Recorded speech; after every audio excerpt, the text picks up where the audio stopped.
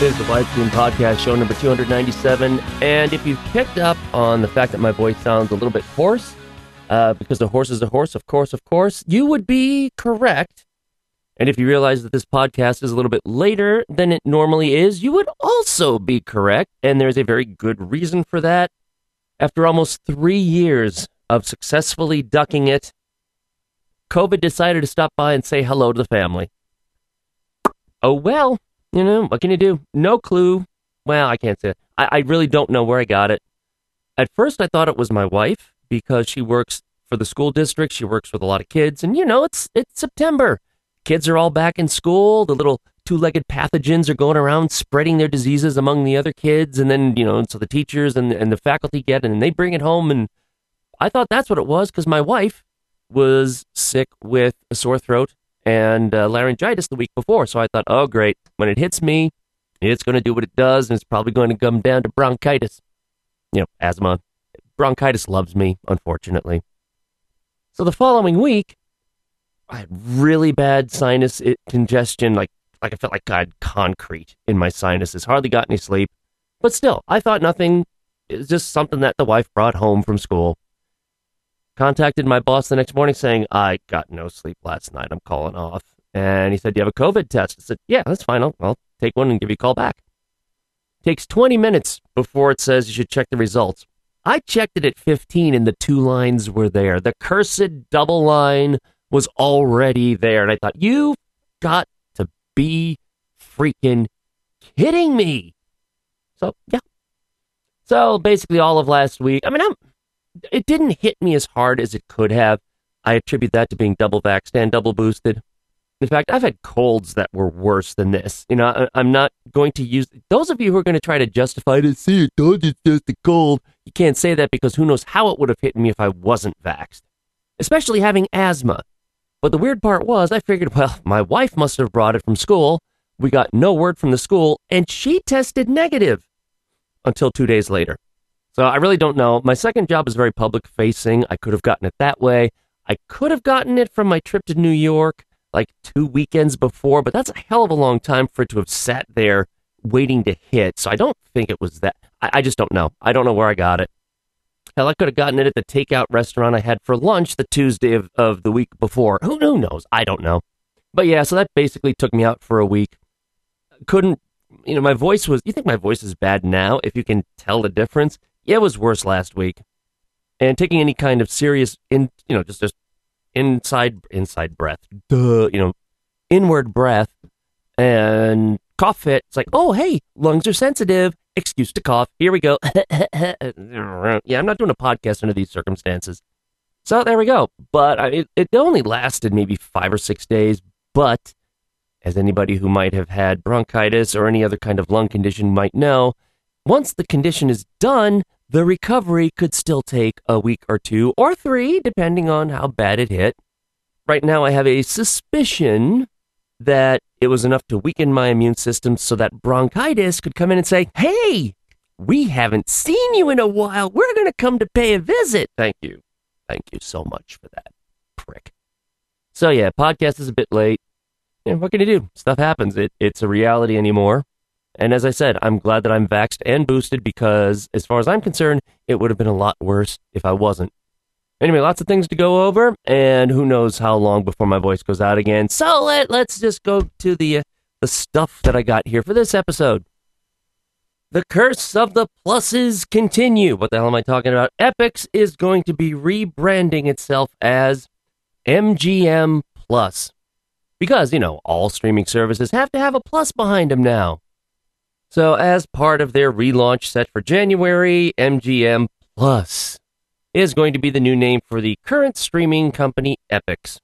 Of course, you know, we've got Disney Plus, Discovery Plus, Paramount Plus, ESPN Plus, BET Plus. And this is just as annoying as people dropping vowels from their websites in Web 2.0 Plus. Oh, and it's not done. It's not done. We're not finished here, folks. Lionsgate has decided to focus on splitting off its studio business and renames its Stars Play streaming platform as, you guessed it, Lionsgate Plus outside the U.S. And actually, now that I think about it, they probably should have already done. That change was supposed to happen on September 29th. again, the stream is late thanks to COVID. So, So, yes, now we're going to get, well, not we in the U.S., but outside the U.S., you now have Lionsgate Plus. Anyway, starting in 2024, you might be losing Hulu. Might. Now, Hulu, as you might know, is actually joint owned between Comcast and Disney. And even though Disney has really been operating it since 2019, Comcast still owns a section of it, and Disney's not going to be able to purchase their stake in or from Comcast until 2024 at the earliest. And when that option becomes available in 2024, Disney takes all of Hulu. Who knows what's going to happen? But one thing that is possible, they won't be getting rid of Hulu, but Hulu will become more, I guess you could say, adult-oriented. Instead of having Pixar and so forth, which would end up going to Disney+.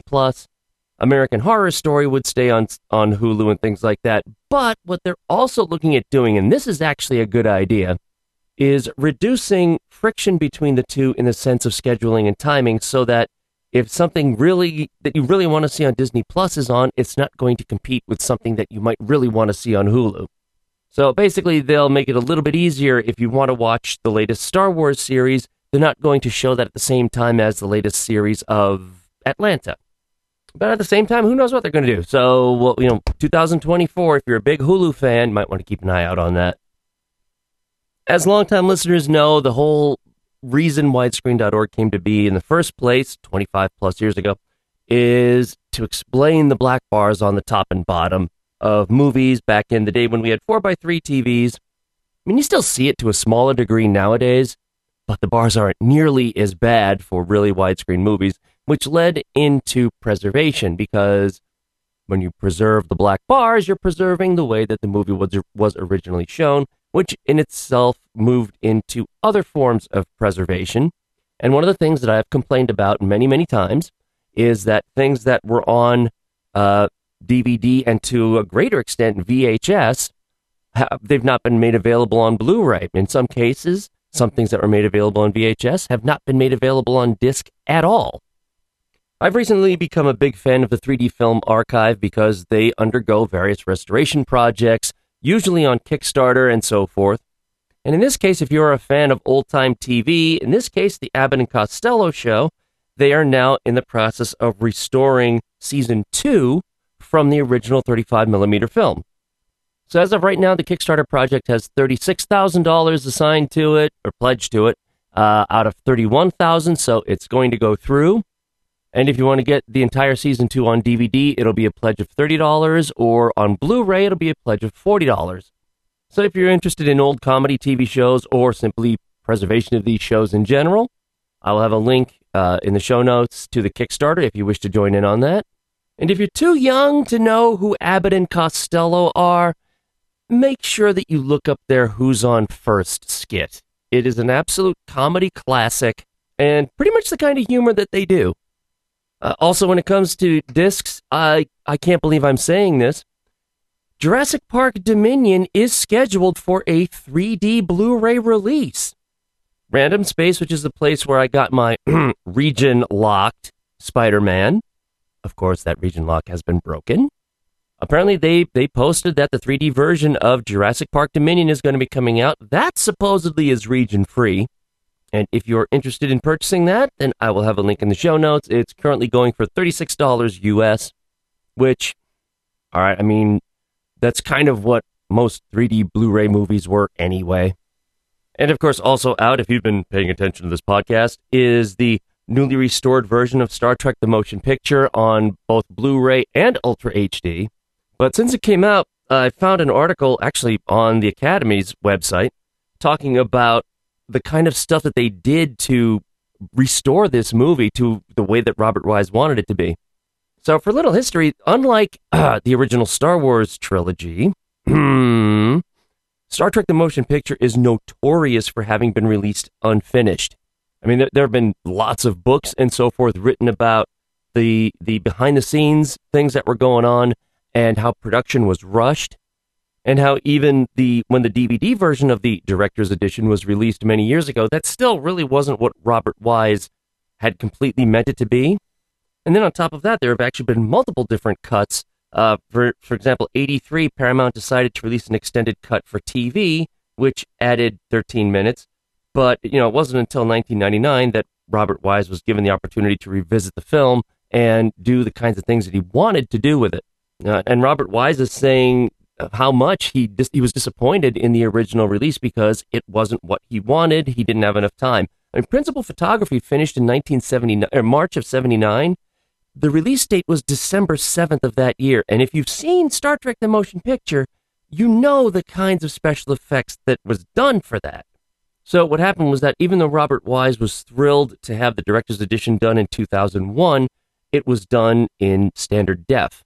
So when Paramount then came back for the actual initial Blu-ray release of the motion picture, they went back to the original negative of the theatrical cut, which apparently made Robert Wise very frustrated because, that was the version that he did not want. So David Fine, who was a producer who actually worked with Robert Wise, said that Bob had to watch the theatrical version take prominence again. After all the work we did, meaning on the director's edition DVD, audiences had to watch his assembly cut in HD and not his approved director's edition. But before Robert Wise's death in 2005, Fine promised his friend that he would find a way to do it right with the director's edition, and that's pretty much what we've got now.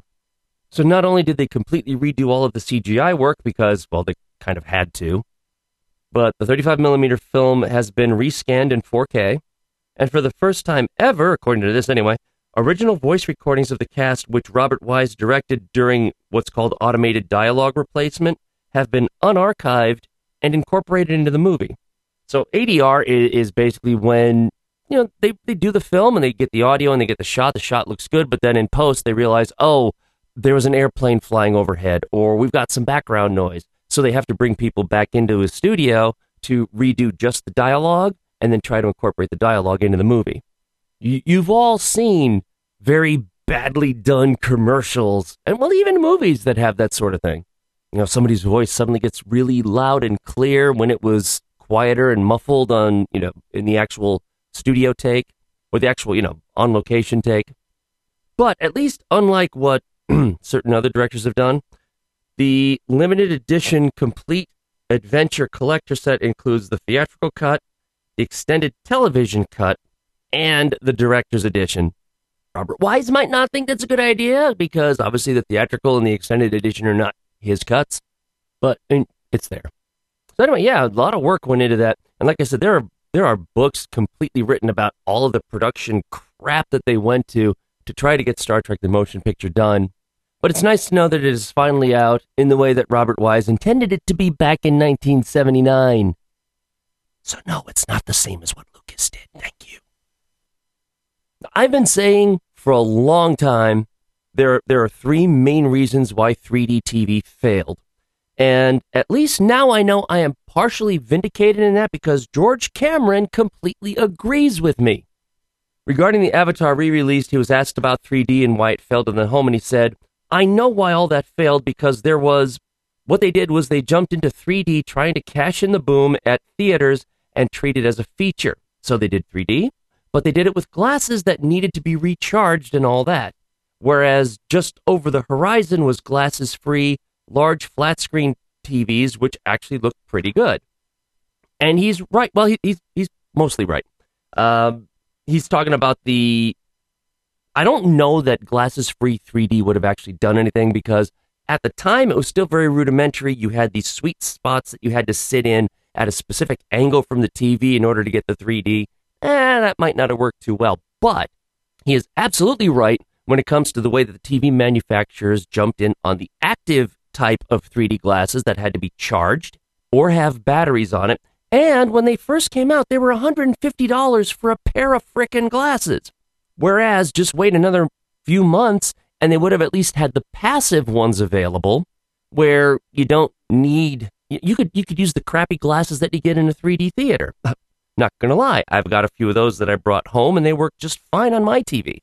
So that's 1 out of 3, but it's nice to know that James Cameron has my back on that at least.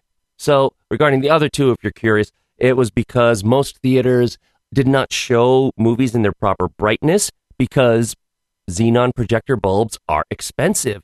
The brighter you push them, the faster they burn out, the more money theaters are going to have to spend on bulbs. And because they're expensive, the theaters didn't want to do that, so they didn't bump up the brightness like James Cameron and other, Hollywood directors said, you got to bump it up to prevent the headaches. Didn't do it. People got headaches. People blamed the 3D when actually it was the dimness of the projector bulb. And for me, the other reason why 3D died is because of the idiots in the studios who decided, well, like we have with Jurassic Park Dominion, hey, let's charge this ridiculous amount for the 3D Blu-ray, which also includes the 2D Blu-ray and the HD or the regular DVD version, and probably a streaming code, which is infuriating because the 3D Blu-ray spec means that it should have the 2D version as part of it. So what you're supposed to be able to do is take a 3D disc, throw it into a 2D player, and it plays 2D. That's the way it's supposed to work. In fact, when you look at the directory structure for a 3D Blu-ray, it looks like a regular Blu-ray. All of the files are named the exact same way, except there's one additional file that includes the 3D offset for the other eye. That's it. You throw that disc in a 2D player, and what it's supposed to do is simply not know what the hell to do with that file, so it plays the 2D version. But the studios decided, hey, this is a way to artificially bump up the price by $10 by including an additional $2 in discs. So understandably, a lot of people, even those who had 3D TVs, were probably like, well, that movie doesn't really, we don't want that. We don't need that one on 3D, so we'll just get the 2D version because it's $10 cheaper. So anyway, hopefully James Cameron will come around and he'll back me up in the other two, but probably not.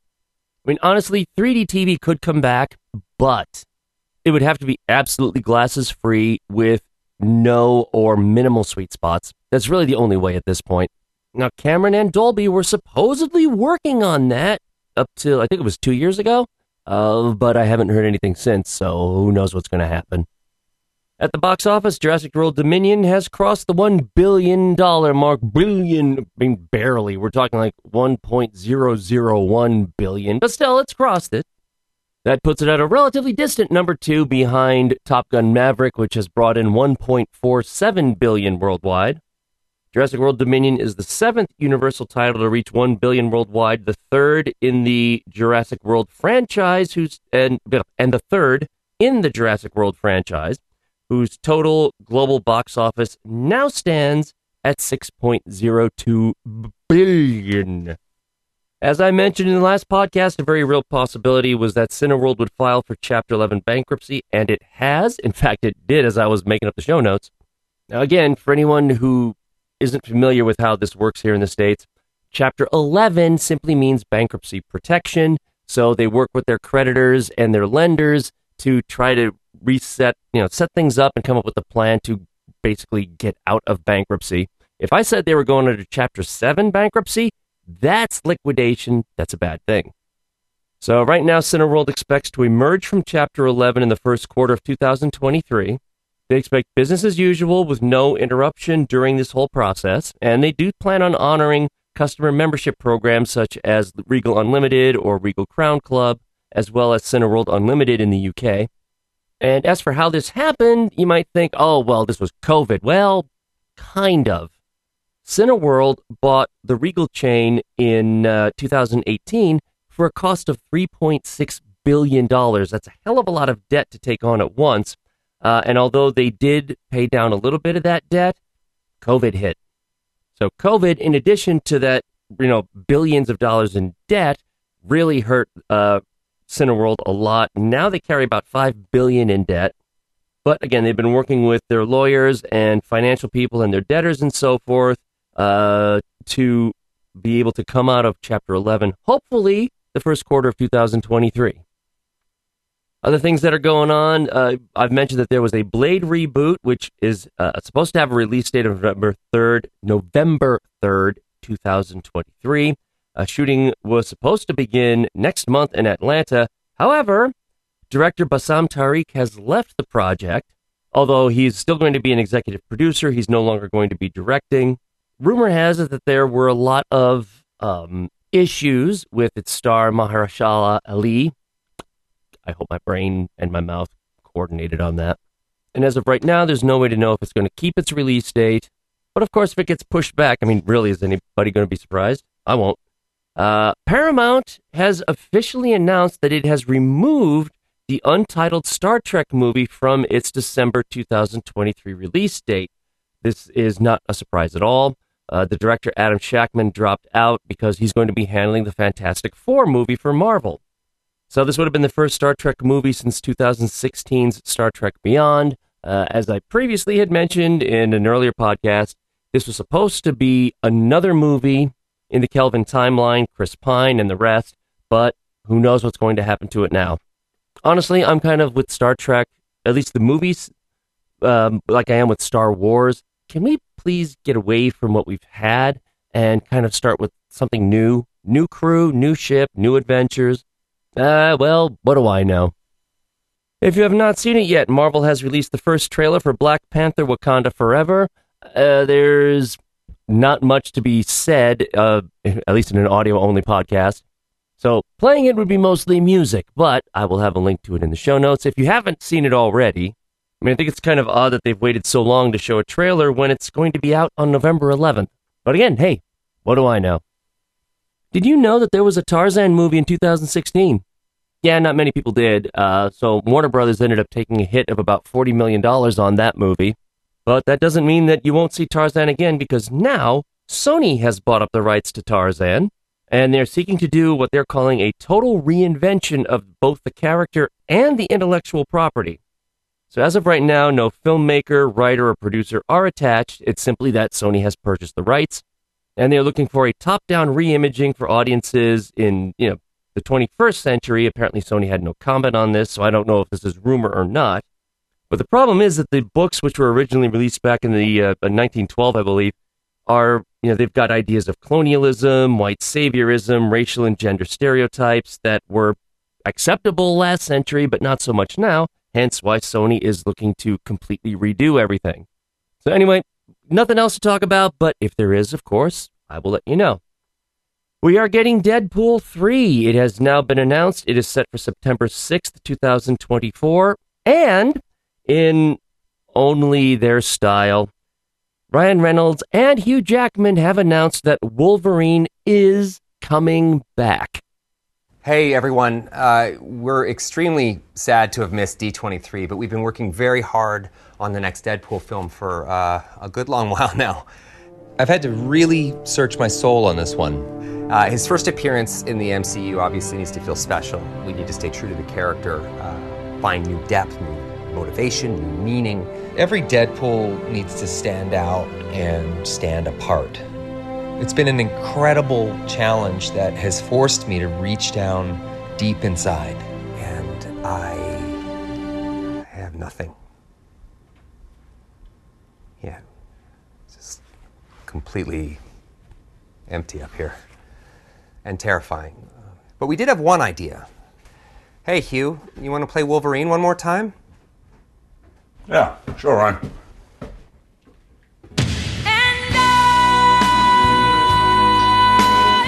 And of course, what this means is that the two of them are going to troll the hell out of us for the next 2 years, and I am so here for it. James Earl Jones is no longer going to be voicing Darth Vader. Now, keep in mind, he's 91 years old, so he has signed off on a company in Ukraine, actually, to do artificial intelligence recreations of his voice using, his voice. So he has now, quote-unquote, stepped back from the role, and in fact, the Darth Vader voice that you heard in the Obi-Wan Kenobi series was done through AI. So according to this, it says that they use archival recordings and a proprietary AI algorithm to create new dialogue with the voices of performers from long ago. But Lucasfilm supervising sound editor Matthew Wood came out and said that this company also has this, quote-unquote, elusive human touch that makes all the difference over simply throwing it into an AI algorithm. So the last time that James Earl Jones actually did his voice for a movie or TV show was for The Rise of Skywalker. But at that time, he was talking about how it was time for him voicing the character to come to an end, and that's when the idea for having some kind of artificial intelligence handle it came up. So he has signed off on using all of his archival voice recordings. to keep Vader alive and so forth, which means when it comes to the voice, he's more machine now than man. Well, hey, it works with the character. There is another movie in the Cloverfield franchise coming out. Wounds director Babak Anvari, hope I pronounced that properly, has been tapped to be the director for this one. It's currently in development. Now, they're saying it's at Paramount Pictures, so I'm assuming that's going to be theatrical. It could always go to streaming, but it's going to be the fourth film in the franchise. Obviously, Cloverfield, 2008 was the first. 10 Cloverfield Lane, 2016, followed that. And the Cloverfield Paradox, which really didn't do all that well, was on Netflix in 2018. But again, this doesn't give any indication of where it's going to go, so I figured I'd cover it anyway. And of course, I'll let you know as I find out more. There's also going to be a sequel to Final Destination, another sequel to Final Destination. So the directors for Final Destination 6 have been found. It's Zach Lipovsky and Adam B. Stein, who are the filmmaking team known for the 2018 thriller Freaks. Craig Perry, the original franchise producer, is, producing. And of course, plot details are they're not saying a damn thing.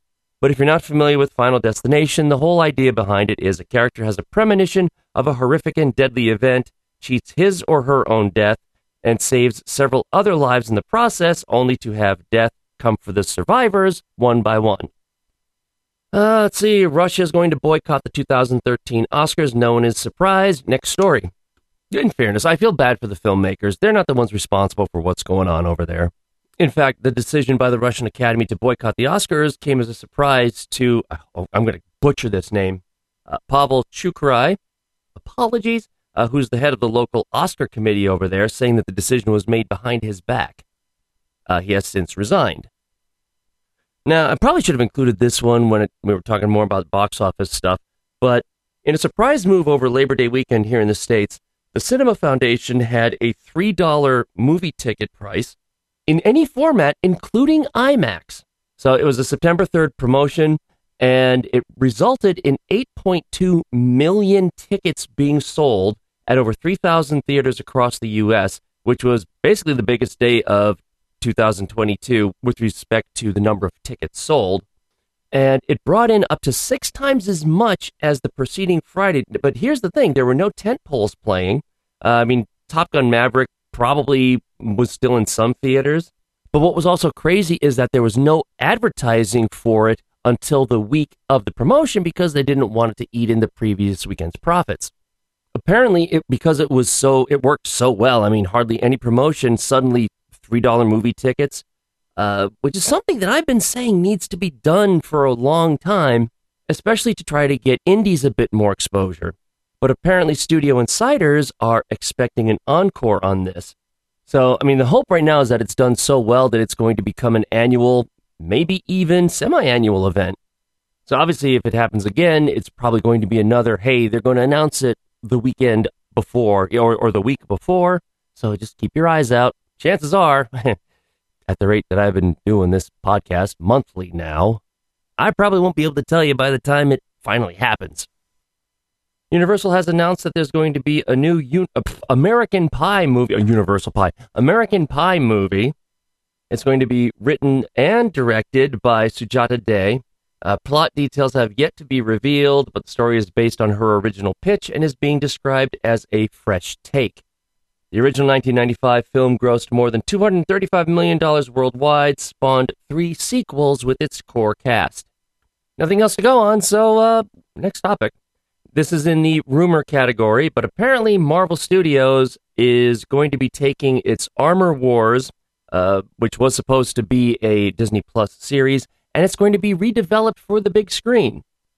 So, sources say that the studio was committed to telling the story the right way and realized that a feature was better suited for the project. Like all Marvel, God damn it, John. Like all Marvel movies, Armor Wars is intended now for a theatrical release. So there are no directors officially attached, and it's unclear where it's exactly going to fit in Marvel's timeline. But earlier last month at D23, Don Cheadle joined Kevin Feige on stage, claiming or revealing a logo for what was then going to be touted as a 6-episode event series. This is kind of the release of what they've done before because Hawkeye was supposed to be its own movie, and then that turned into a limited series. And I mean, to date, all of Marvel's movies have been released in theaters, so it's unlikely that if this actually becomes a movie, that it will stay on Disney+. But of course, just a rumor, so if I find anything else out, I will let you know, of course. A couple of things coming up here for those of you who love your horror movies or thriller. Warner Brothers is going to develop another installment of the supernatural thriller Constantine. And yes, they are reteaming Keanu Reeves and director Francis Lawrence for the project. So the original one did $230 million worldwide, $100 million budget. So, you know what? It was okay in that regard. Don't know why it's taken them 17 years to make a sequel. But Keanu Reeves will reprise his role as a supernatural exorcist and demonologist who, in the original, is dying but stays around to save his soul by keeping demons from hell from breaching Earth. He also gets between a battle between the Archangel Gabriel and Lucifer. No word on anything release date-wise or production-wise, but of course I will let you know. If you're familiar with the horror video game Five Nights at Freddy's, I'm pretty sure I've mentioned that that's going to be made into a movie. Well, they now have a director, Emma Tammy, who made her directorial debut with the horror western The Wind, is set to direct. It's currently in pre-production, and they're expecting principal photography to start early next year.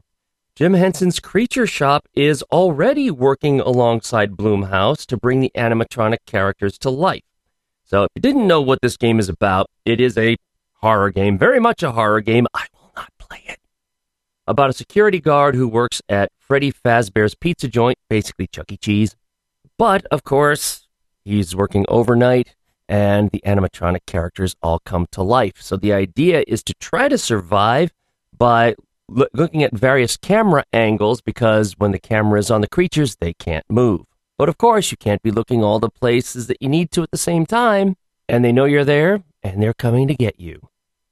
Oh, hell no. This one is in the rumor category as well. Apparently, the new take that a lot of people have been waiting for regarding Nosferatu is gaining momentum. Sources say that Bill Skarsgård is attached to play the character, with Lily Rose Depp in talks to co-star. So this is supposed to be a new reimaging. Nosferatu is the gothic tale of obsession between a haunted young woman in 19th century Germany and the ancient Transylvanian vampire who stalks her, bringing untold horror with him. Focus Features had no comment on this. So if it does come to fruition, you'll find out here. And until then, you might want to check out the original Nosferatu, which was released, 100 years ago, 1922. And finally, for the horror category, 1978 horror film Magic is going to be remade, and it's going to be directed by Sam Raimi. The original film, directed by Richard Attenborough, stars Anthony Hopkins and Anne Margaret, and told the story of a ventriloquist whose murderous dummy tries to destroy his love life. It was an okay success. Its budget was only $7 million. It grossed $24 million. Again, this was 1978, and has since gone on to earn a cult status over the years. And what's crazy is the movie came out in 1978. I still remember the trailer. It freaked me out that much. I still remember the trailer. Anyway, no writer has been announced, no potential actors for it. So anyway, there you go. And I will let you know as soon as I find out more, because that's kind of what I do. That's my job. Why should I even say that? I seem to say that as a conclusion to pretty much most of these articles, and I really don't need to do that, do I? The Netflix sequel for Beverly Hills Cop, simply called Beverly Hills Cop Axel Foley, is still going on. And you want a real hit of nostalgia? I love Beverly Hills Cop. It was a great movie. Even, you got to watch it with 80s glasses, okay? But this next movie is going to be hitting hard in the nostalgia, because all of the surviving cast members from the original franchise are coming back, including Judge Reinhold, John Ashton, Paul Reiser, and Bronson Pinchot. So right now there is no, again, this is going to be on Netflix. There's no release date. The log line is under wraps, so we don't have a story behind it. All we have is that the original Beverly Hills Cops movies, 84, 87, and 94, all combined to bring in $616 million worldwide. And I mean, I can say without any reservations whatsoever, the original was the best. If you haven't seen it yet, you really should. It's a great movie.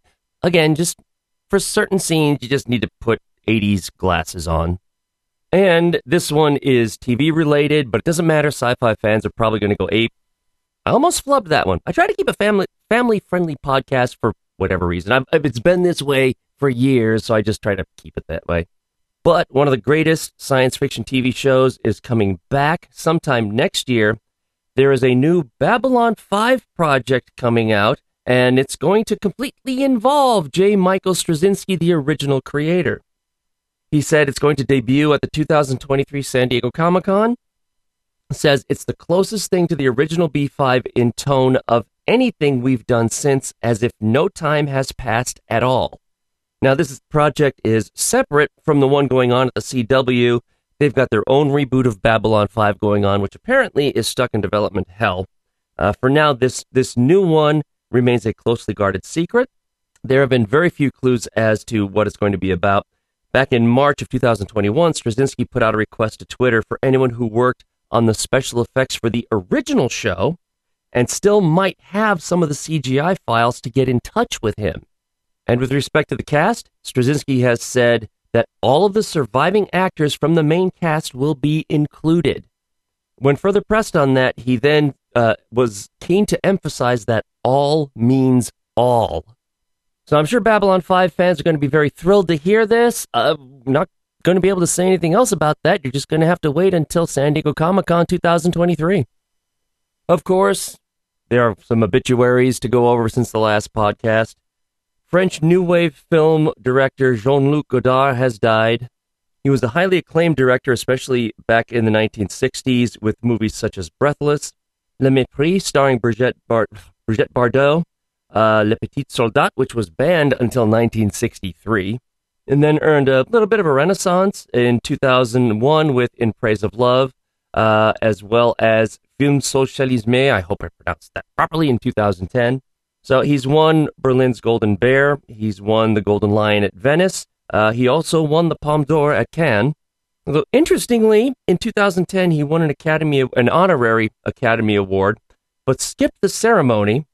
And when asked what the award meant to him, as a longtime critic of Hollywood, he replied with nothing.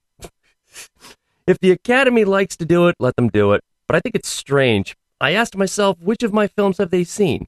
Do they actually know my films? The award is called the Governor's Award. Does that mean that Schwarzenegger gives me the award? But even if you haven't seen any of his movies, I'm sure that you've heard his name, especially here, because I've mentioned him before. Godard was 91. Someone who you might not know by name, but I'm sure that you recognize his face. Henry Silva has died. Just to give you an indication of how prolific he is, if you go to his Wikipedia page and you look at his selected filmography, not total, just selected filmography, there are at least 60 different entries there. So his very distinctive face often led to his being typecasted as the heavy, usually the bad guy, in over 130 movie and TV roles, including The Bravados, Cinderfella, Sharky's Machine, Cannonball Run 2, Dick Tracy, Above the Law, The Hills Run Red, The Italian Connection, but he's probably best known for his role in The Manchurian Candidate, where he played a houseboy who doubled as a communist spy and got to fight Frank Sinatra in the role. But if you're an 80s child like me, then you also probably know him as the original Kane in the pilot for Buck Rogers in the 25th Century. And those of you who are 90s kids probably know him best as the voice of Bane in Batman the Animated Series, Superman the Animated Series, and the new Batman Adventures. Incredibly prolific career, very recognizable actor. Henry Silva was 95. And finally, Louise Fletcher, who is probably best known as one of the most reviled characters in movie history, playing the nurse from One Flew Over the Cuckoo's Nest, has died. Her role in 1974's Thieves Like Us by Robert Altman caught the eye of director Milos Forman, who decided he wanted her for One Flew Over the Cuckoo's Nest. Of course, after that after the role was rejected by Anne Bancroft, Angela Lansbury, Geraldine Page, and a number of others because they thought that the character was simply too evil or too impossibly wicked. So Fletcher finally got the part as the very bad nurse there, and she said that she knew her life had changed forever when she watched it with an audience for the first time and saw how people reacted to the scene in which McMurphy, which would be Jack Nicholson, tries to kill her character. She said it was in Chicago and it was a packed house. When he strangles her, the audience stood up and yelled and cheered. Stood up. It was unbelievable. I was thrilled. She went on to win an Academy Award for that role, and that role is considered to be one of the 100 greatest villains in movies. Oh, this is according to a list in 2003 from the American Film Institute. Apparently, they placed her character, Nurse COVID brain, Nurse Ratched. She was placed as at the number 5 greatest villain behind Hannibal Lecter, Norman Bates, Darth Vader, and the Wicked Witch of the West. She also appeared in various other movies, including The Lady in Red, Firestarter, Flowers in the Attic, Mulholland Falls, and those of us who were Star Trek fans will also know her for yet another reviled character that we loved to hate. She played religious leader Kai Wynn Adami on Deep Space Nine, and when she got killed in the last episode, spoiler alert, yeah, wanted to get up and cheer for that too. Louise Fletcher died at the age of 88. You might have heard that Woody Allen has said that he plans to retire from filmmaking after his next movie. In an interview with Spanish newspaper La Vanguardia, he said, "My idea in principle is not to make more movies and focus on writing. This would happen after his 50th and final film, which is filming in France later this year." So even though he's got a huge number of movies that he's released, he's seen his popularity wane in the last few years because of the Me Too movement, as well as resurfaced allegations of sexual abuse from his daughter, Dylan Farrow. But hold on. He says he's not retiring. The day after that whole thing spread across the internet, he said that he never said he was retiring, nor did he say he was writing another novel. He said he was thinking about not making films, as making films that go straight or very quickly to streaming platforms is not so enjoyable for him. He is a great lover of the cinema experience. Currently, he has no intention of retiring and is very excited to be in Paris shooting his new movie, which will be his 50th. Apparently, his whole statement about my idea in principle is not to make more movies and focus on writing is what started to confuse people. But he did say back in June that he plans to direct 1 or 2 more films, but also said that the thrill is gone because of the decline of the theatrical experience. So anyway, in case you saw also the big kerfuffle about how, oh my God, it's going to be his last movie, just wanted to give you some clarification there. I probably should have included this article when I was talking about Armor Wars before, being what was supposed to be a series that is suddenly being made into a movie and it's going to be shown theatrically. HBO Max has decided that the latest Magic Mike movie is now no longer going to be on HBO Max. It's going to go theatrical. So the movie was originally conceived by Steven Soderbergh to be a threequel on HBO Max. It's now going to be hitting theaters February 10th of 2023. And there's also going to be a window between the theatrical release and HBO Max. It's not going to be day and date between the two. Now, I mean, keep in mind, the original Magic Mike came out in, 2012? It had a $7 million budget and made $167 million worldwide. The sequel had a budget of about $15 million and made almost $120 million worldwide. So all things considered, I guess it's really not surprising that they decided, hey, you know what? The other two did really well in the theaters. Let's push number 3 to the theaters, too. I mentioned in a previous podcast that Gran Turismo, which is the racing game franchise from Sony, is being made into a movie. The latest news is that Orlando Bloom, yes, Legolas, I know he's done more than just Legolas, but he's now part of the movie. So the script, which is being directed by Neil Blomkamp, is actually based on a true story. The project is being described as the ultimate wish fulfillment tale of a teenage Gran Turismo player whose gaming skills won him a series of Nissan competitions to become an actual professional race car driver. So according to this, Bloom will be playing a hungry marketing exec who is selling the sport of motor racing. Okay, well, shooting has already started in Europe. The movie is set for an August 11th, 2023 release. Also from Sony, they've released a number of different release dates. There's going to be another Karate Kid movie. Not kidding. This is going to be apparently a direct sequel to the others. June 7th, 2024. An untitled True Haunting movie. January 6th, 2023. Missing, which is the next installment in the Searching franchise, February 4th, 2023. Kraven the Hunter is moving from October 6th to... Sorry, it's moving from January 13th of next year to October 6th of next year. Madame Web, which of course is Spider-Man related, that's moving from October 6th of 2023 to February 16th of 2024. The Garfield movie, which we've talked about in previous iterations, is moving from February 16th of 2024 to May 24th. And an untitled Sony Marvel Universe movie, clearly going to be Spider-Man related one way or another, is being pushed from June 7th, 2024 to July 12th of 2024. Here is something that I'm not surprised at, but at the same time, quite surprised at. Apparently, Netflix has actually made a deal with all three of the big theater chains to release the Knives Out sequel, Glass Onion, theatrically. Now, I mean, Cinemark has already been showing Netflix movies. This is not really unusual, but AMC and Cineworld are now both on board with this. AMC boss Adam Aron has said that they cracked the code, as he says, to working together, while Cineworld CEO Mookie Greedinger, is optimistic about greater things to come, according to this, saying, "This experiment is a breakthrough for both the theatrical industry and Netflix and can pave the way for a stronger cooperation." Okay, yada, yada, yada, yada.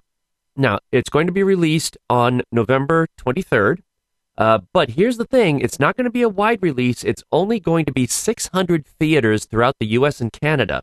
There will be overseas markets, and I'll mention those later, but just 600 theaters in North America. So the terms are, Knives Out 2 will play for 1 week from November 23rd to the 29th. Then there's going to be a blackout period before it finally hits Netflix on December 23rd. So it's very possible that if it does really well, that it could be held over for the big change. I mean, that's, who knows, it might not. But it would be kind of weird that if it's pulling in a lot of box office numbers, that suddenly the chains are like, nope, finally, we're done, get rid of it. Although, supposedly, Netflix will not be reporting box office figures for it. Still, I mean, this is something that I've been saying needs to be done for a long time. Now, I don't know where the stonewall was, whether it was Netflix not wanting to go to the theaters or the theaters saying, no, we're not going to play your stuff. But considering how many people, especially here in the States, are getting tired of streaming fatigue, well, if you want to watch this, you got to subscribe to this service. If you want to watch this, you have to subscribe to this service. If you want to watch this, you have to subscribe to this service. It makes sense for something like this, for Netflix to say, look, there are people who are not going to subscribe to Netflix just to see this movie, so let's put it out theatrically and see what happens. So this is very cool. I hope it works out well for them. Glass Onion will also play offshore in the UK, Ireland, Italy, Germany, Spain, Israel, Australia, and New Zealand. Disney has set some release dates for some of their movies. Now, the big thing, though, is Rogue Squadron, which is the Star Wars movie that Patty Jenkins was supposed to do. It's been completely removed. Now, I talked before how Patty Jenkins was off the project because she couldn't agree, probably with Kathleen Kennedy, as to what the story should be about. So, creative differences, that whole kind of thing. But apparently the movie is still in development, so they've got nothing. So it's not surprising that release date's been pulled. Let's see, Taika Waititi's soccer comedy, Next Goal Wins, is coming out on April 21st. Haunted Mansion moves from March 10th to August 21st. Wish, which is Disney's animated movie, that's now going to be coming out on November 22nd, 2023. And there is a new Pixar title. Oh, there it is. It's called Elio. Elio? I don't know. And that's set for March 1st, 2024, which is good because, the last few Pixar movies were pulled and went to Disney Plus. So hopefully they will commit to this theatrical date, and we'll see what happens with that. The live-action movie for Snow White is going theatrical. That's going to be March 22nd, 2024. Pixar's Inside Out 2 is dated for June 14th, 2024. And Mufasa the Lion King will open on July 5th, 2024, which, if I remember correctly, is a prequel to The Lion King. The Planet of the Apes reboot trilogy is done, but that doesn't mean they're done with Planet of the Apes. Yes, there is another one coming out. This one is going to be called Kingdom of the Planet of the Apes. It's going to be directed by Wes Ball, and it is slated for, well, all they're saying is a 2024 release, no specific date. The only other thing they're saying is that it picks up many years after War for the Planet of the Apes, which was the last movie from 2017. Otherwise, there's not a whole hell of a lot else to talk about on that one. If you don't know what Planet of the Apes is, I don't know what else to tell you. That's quite a rock you've been living under. Another movie with the whole HBO Max debacle that we've talked about before, that has been saved from the butcher block is Blue Beetle. That was also supposed to be an HBO Max original movie, but it's now been penned in for a theatrical release. So according to this, Blue Beetle would be the first Latinx-led DC Comics film with star, God, I'm going to butcher this, Zolo Maridueña. I hope I got that right. Playing the role of Jamie Rees, who's the Blue Beetle. But Susan Sarandon, who plays the big baddie in the movie, said that the film was shot in Spanish and will feature English subtitles. She said on The Tonight Show with Jimmy Fallon, what's fabulous about it, it's the first Latinx hero that has his own movie. Even better, because his family is Mexican and all of the actors were Mexican or Mexican-American, and it's in Spanish, so it's subtitled. I'm, of course, the bad guy. I'm the white military-industrial complex, so I had a fabulous time, because there's nothing better than being bad. Well, I mean, we'll see how that goes, because, you know, there are certain segments of America where if they're not speaking English, they ain't going to read no subtitles. Of course, they probably wouldn't go to see this movie anyway. Anyway, The Blue Beetle comes to theaters on August 18th, 2023. And finally, if you've been listening to this podcast for any length of time, you know that I love behind-the-scenes stuff. I love seeing how movies are made, what needs to go into how they're... Well, hell, I mean, I've talked about, knowing all of the stuff, I almost said something.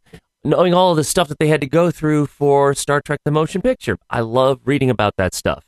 I love learning about movie magic. Well, one of the...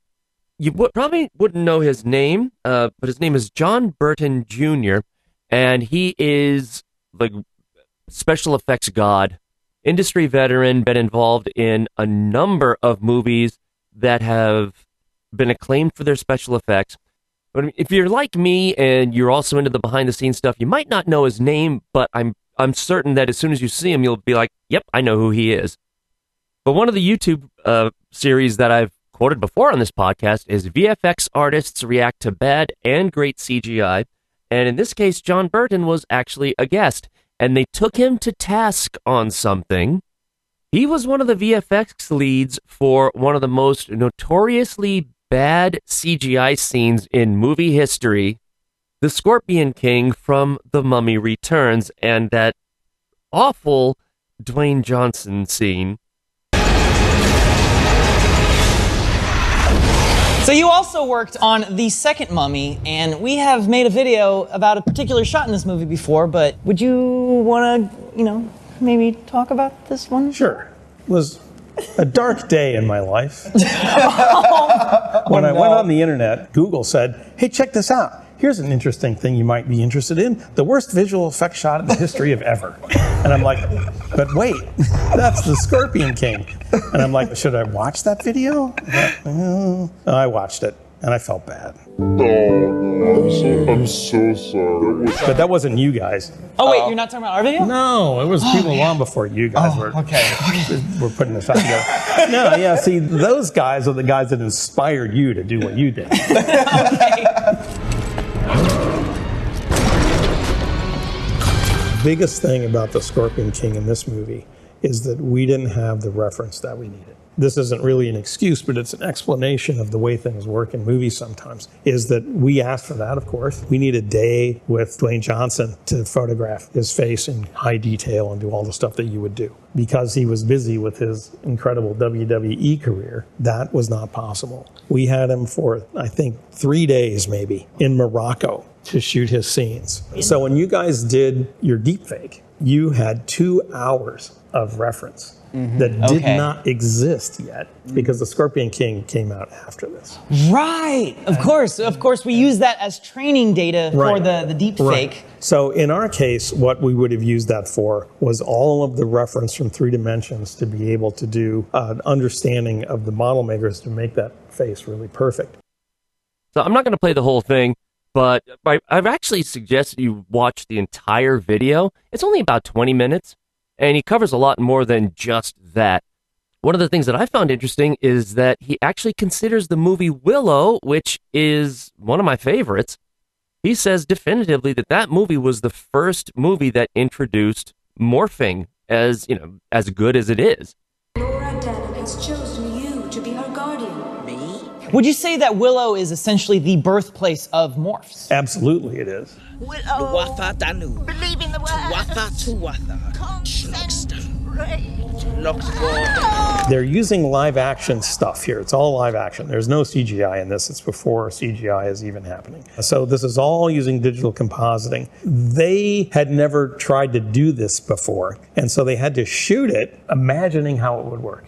And so what they did is they built all these puppets and these intermediary puppets. And what they discovered was that if you use the intermediary puppets, they're false keyframes. They force you into a time where you hit a certain mark and it would bump.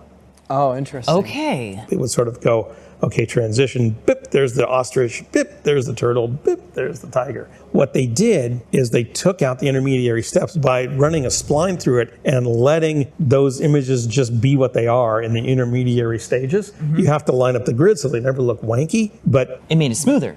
It made it smoother. It made it a better transition. See, this is the stuff I love. Yeah, as a kid, I wouldn't have even thought of it as CGI because there was no such thing. Nowadays, you look at a movie like that and you think, oh, that was CGI.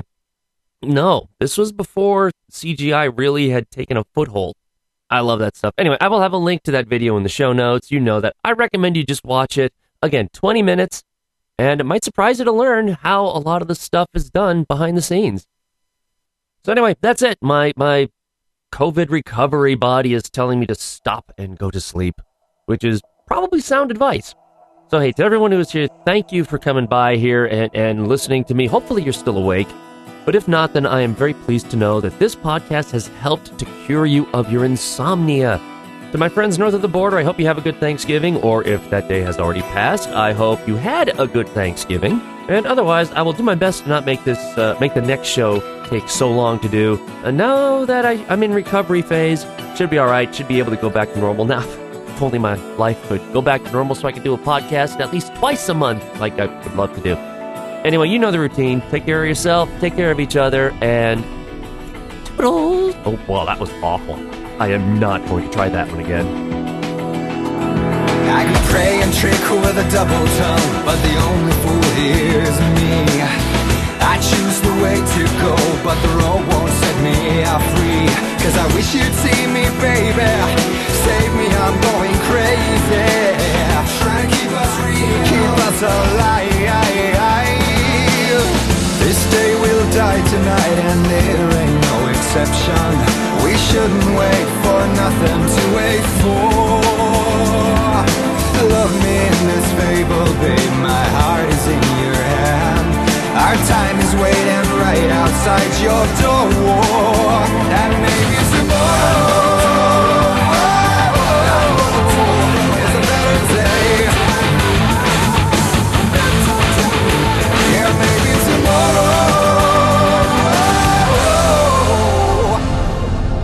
is a better day. This podcast is copyright 2022 and is released under the Creative Commons license. Some rights are reserved. The Widescreen Podcast is a proud member of the Blueberry Network. That's blueberrynoease.com. The music is by Poets of the Fall and is used with permission. Please visit their website at poetsofthefall.com. Get vaccinated. Now. Just do it. This has been a widescreen.org production. And before we go, I would be remiss if I didn't mention that for the first time, I'm actually partnering with the folks at Digital Extremes who do Warframe to help them in their quest to conquer cancer. This is actually in support of the Princess Margaret Cancer Foundation up in Canada. And myself and other Warframe creators are working with them to try to raise money, in their quest to conquer cancer. Every single one of you listening knows someone who has been affected by cancer, or you personally have been affected by cancer. I've lost friends. I've lost coworkers. Last year, my father-in-law died to cancer. So throughout October, various Warframe streamers, myself included, will be trying to raise money for the charity. We each have our various goals, and if you play Warframe, then you will also be able to win various quantities of platinum, which is the in-game currency. And for me, I am also going to be giving away one of my special props. Well, it's going to be the only special prop that I'm going to make specifically for Quest to Conquer Cancer. Anyone who donates $25 or more will gain an entry to win my prop, which I'll pick the winner sometime in November. And it's going to be a special one-time prop that I'm making specifically for the Quest to Conquer Cancer. So even if you don't play Warframe, your help would be greatly appreciated. You can get more information at warframe.com/QTCC, the Quest to Conquer Cancer. And you can donate through my Twitch channel at twitch.tv/widescreenjohn. And again, a donation of $25 or more will gain you an entry to win my Quest to Conquer Cancer prop, which I'm still making. And of course, the legal mumbo jumbo is that you will be responsible as the winner for paying any kind of importation duties if you live outside the U.S. And this contest is not officially supported or sponsored by Digital Extremes. So again, for more information, you can go to warframe.com/QTCC or help with donating through my channel at twitch.tv/widescreenjohn.